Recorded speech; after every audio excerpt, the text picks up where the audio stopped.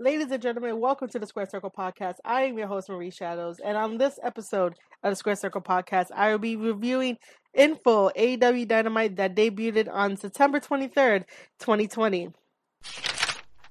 AEW opens up with an explosive tag team match between Kip Sabian and Miro, his best man at his wedding, versus Joey Janela and Sonny Kiss.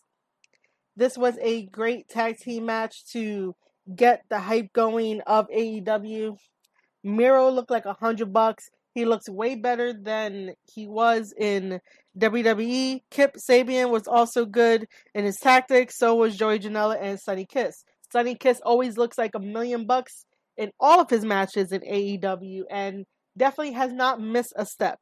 I cannot wait until Sonny Kiss breaks out and either captures the TNT Championship or eventually capture the Tag Team Championship with Joey Janela. In my notes, I have a pop-up into a lung blower that almost puts Sonny Kiss away. However, Joey Janela comes in to break up the pin, and then Miro does the camel clutch to Sonny for the victory for this match. So the winners are Kip Sabian and Miro. Surprisingly, Penelope Ford did not do anything in this match to distract Joey Janela and or Sonny Kiss, which was a little odd.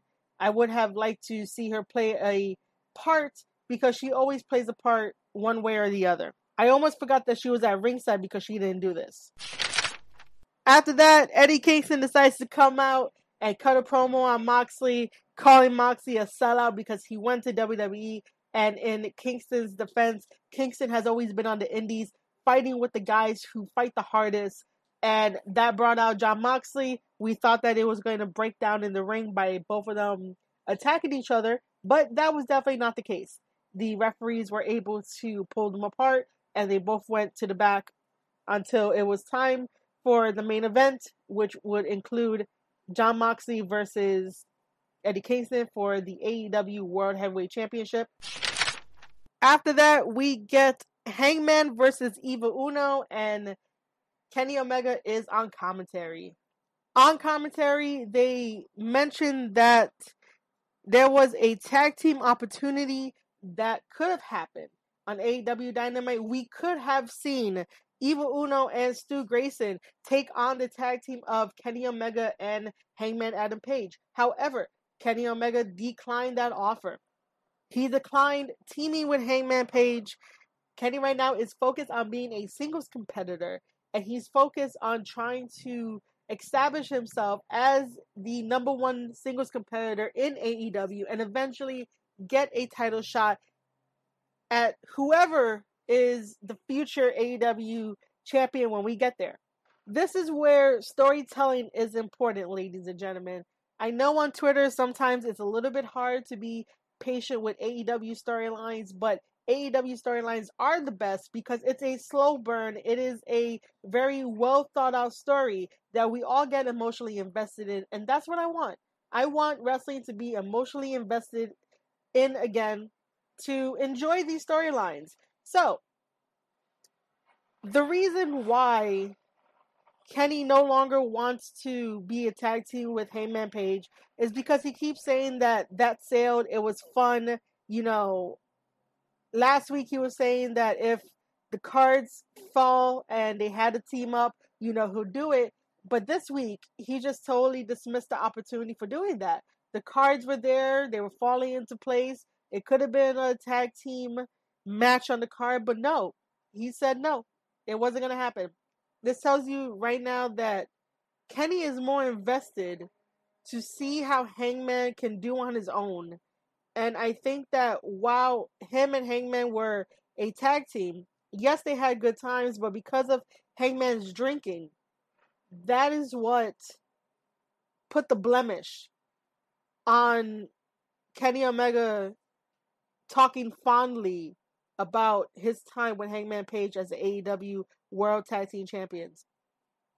There's some type of tiny animosity behind that. Like, in Kenny's world, there's always going to be an asterisk near that title of both Hangman and Kenny being tag team champions.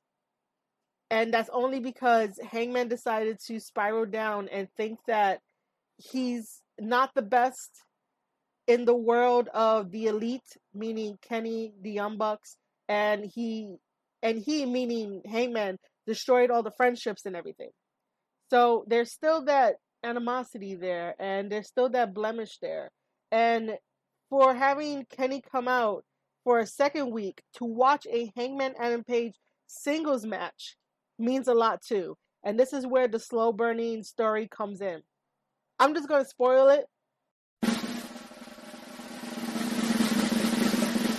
Hangman Adam Page does win this beautiful match against Evil Uno.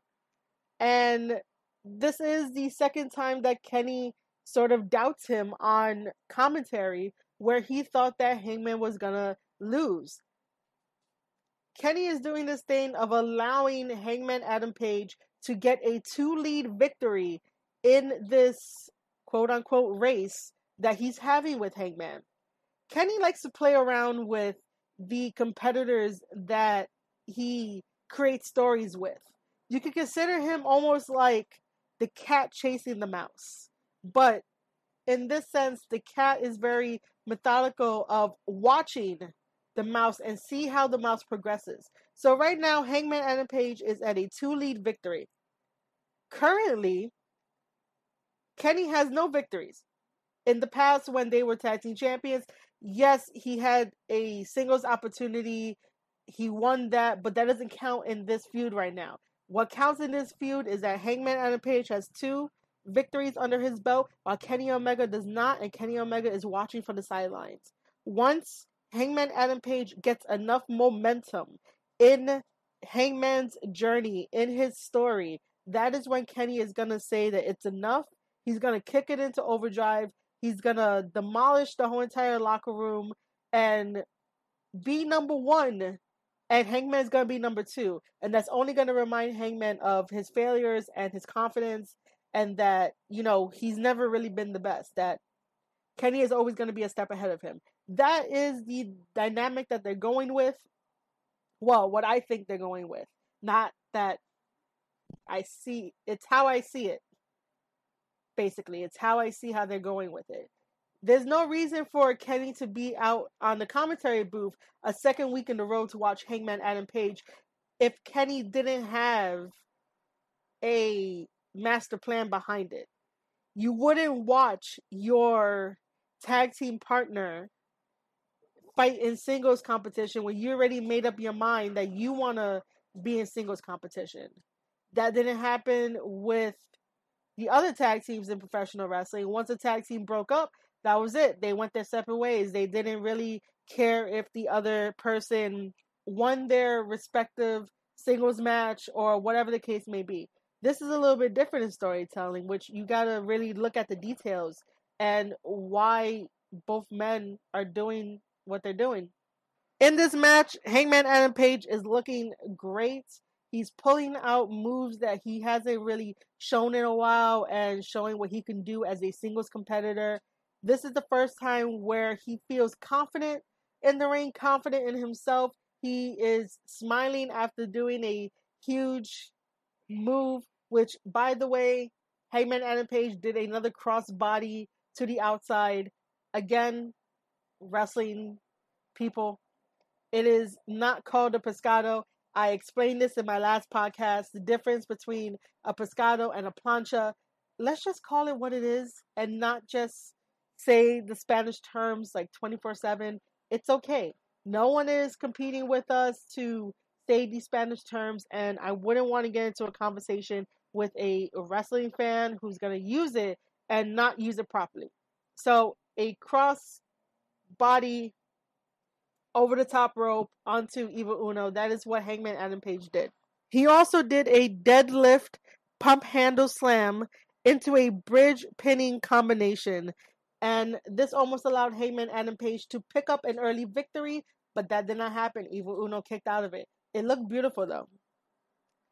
Then there is the assisted cutter by Evil Uno that he does to Hangman Adam Page. He will swing the opponent's leg into the referee. This referee being Rick Knox, and proceed to do the cutter. I've always enjoyed that. That's very unique, and I really do enjoy that move.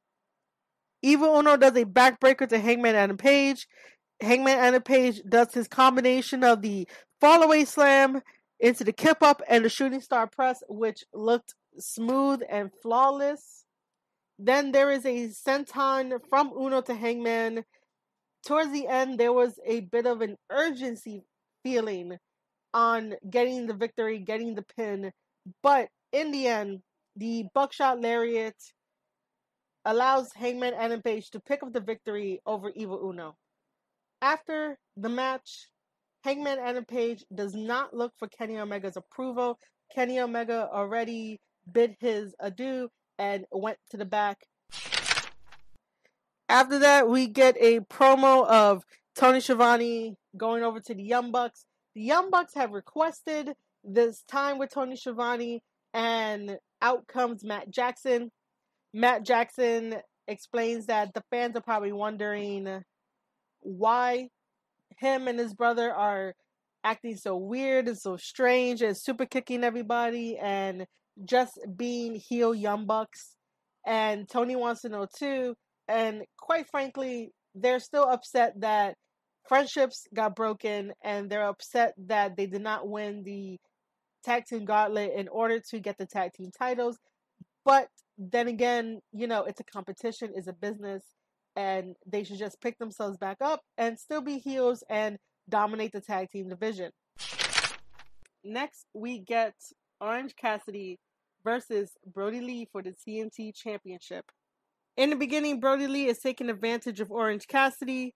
There's a bunch of chops and suicide dives and hard strikes, even power strikes, even a senton.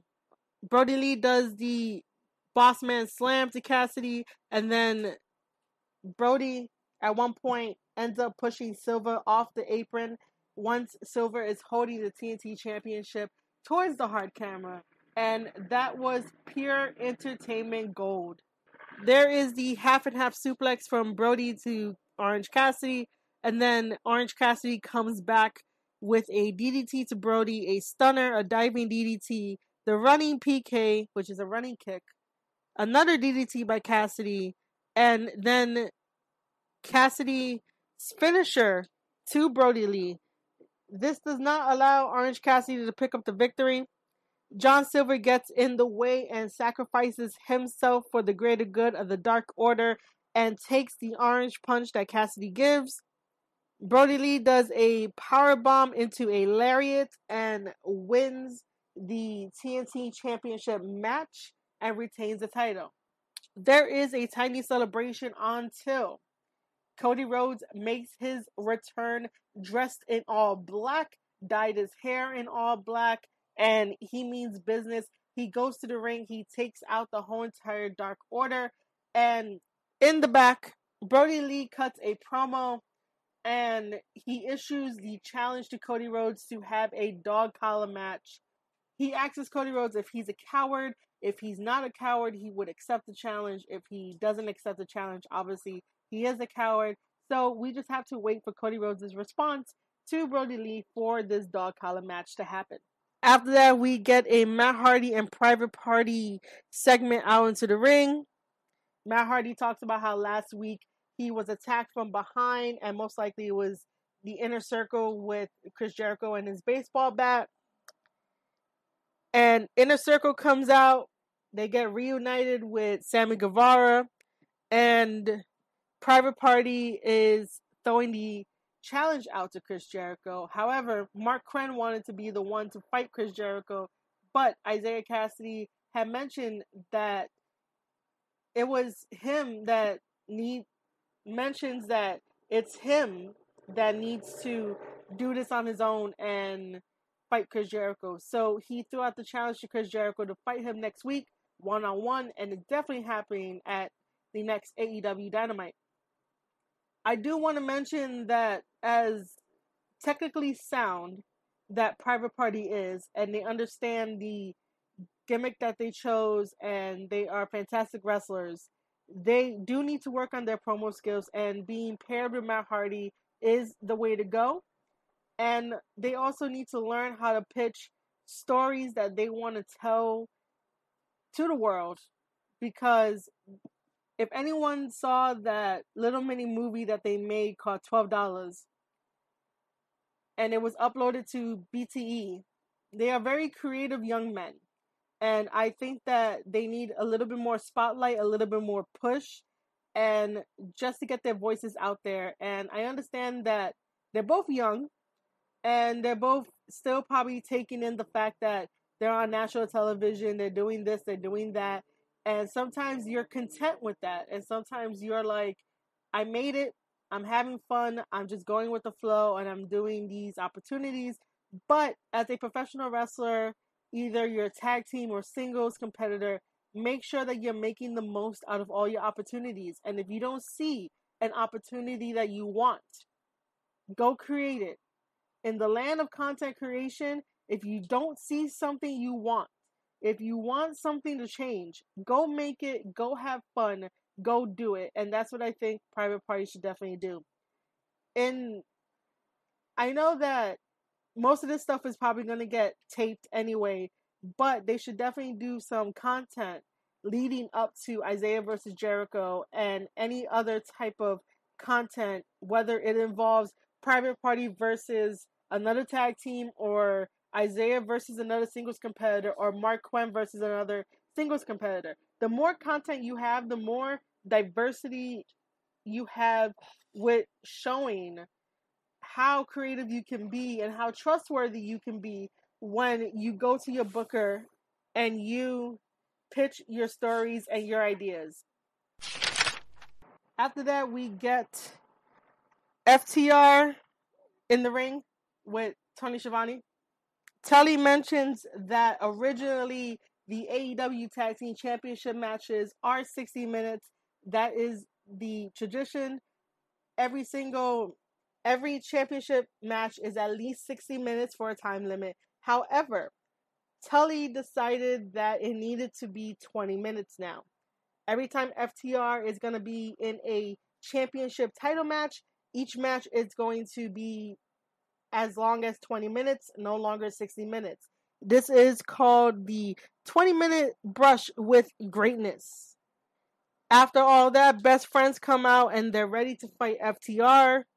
Chuck Taylor calls Best Friends weenies, and I'm like, okay, why?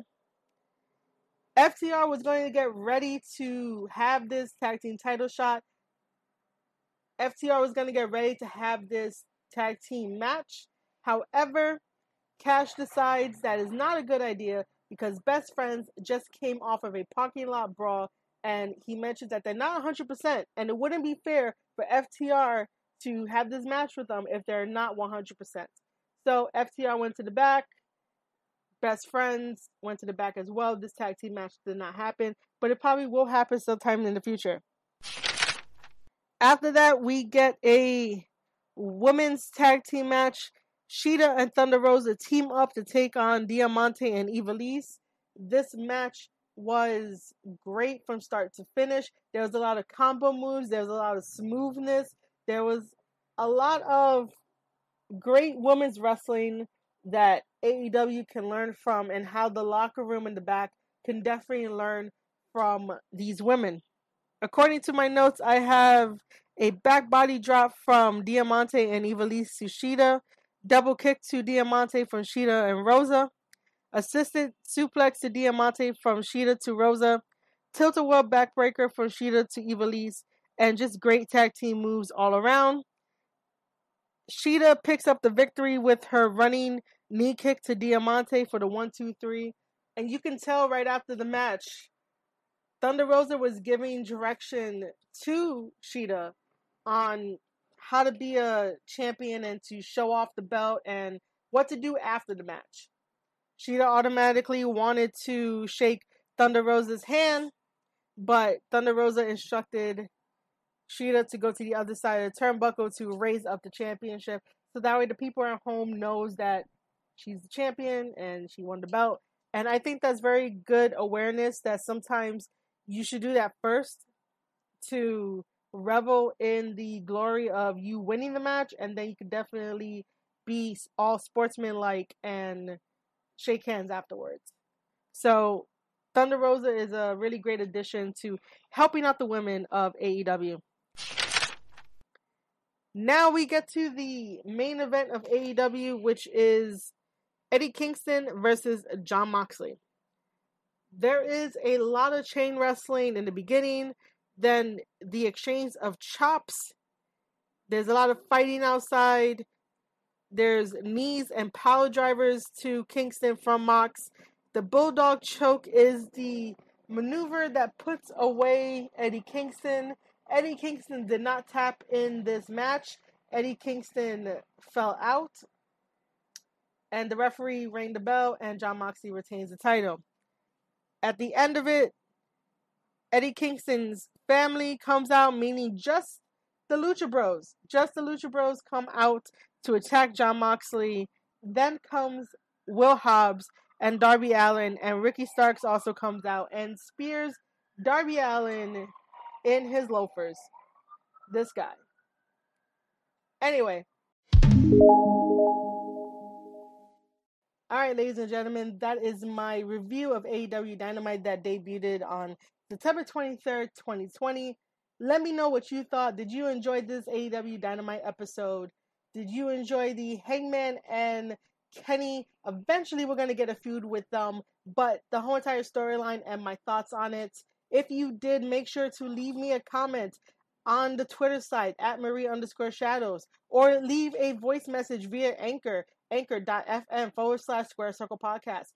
And if you want to take your support further for this show, to hear more of my wrestling reviews, head over to patreon.com/RookieSCP. All forms of support are welcomed and encouraged. I enjoy talking about wrestling and how things can improve, and just my overall thoughts on stories. Once again, ladies and gentlemen, I am Marie Shadows. You are listening to the Square Circle Podcast, and I hope that I get to see you guys in the next episode.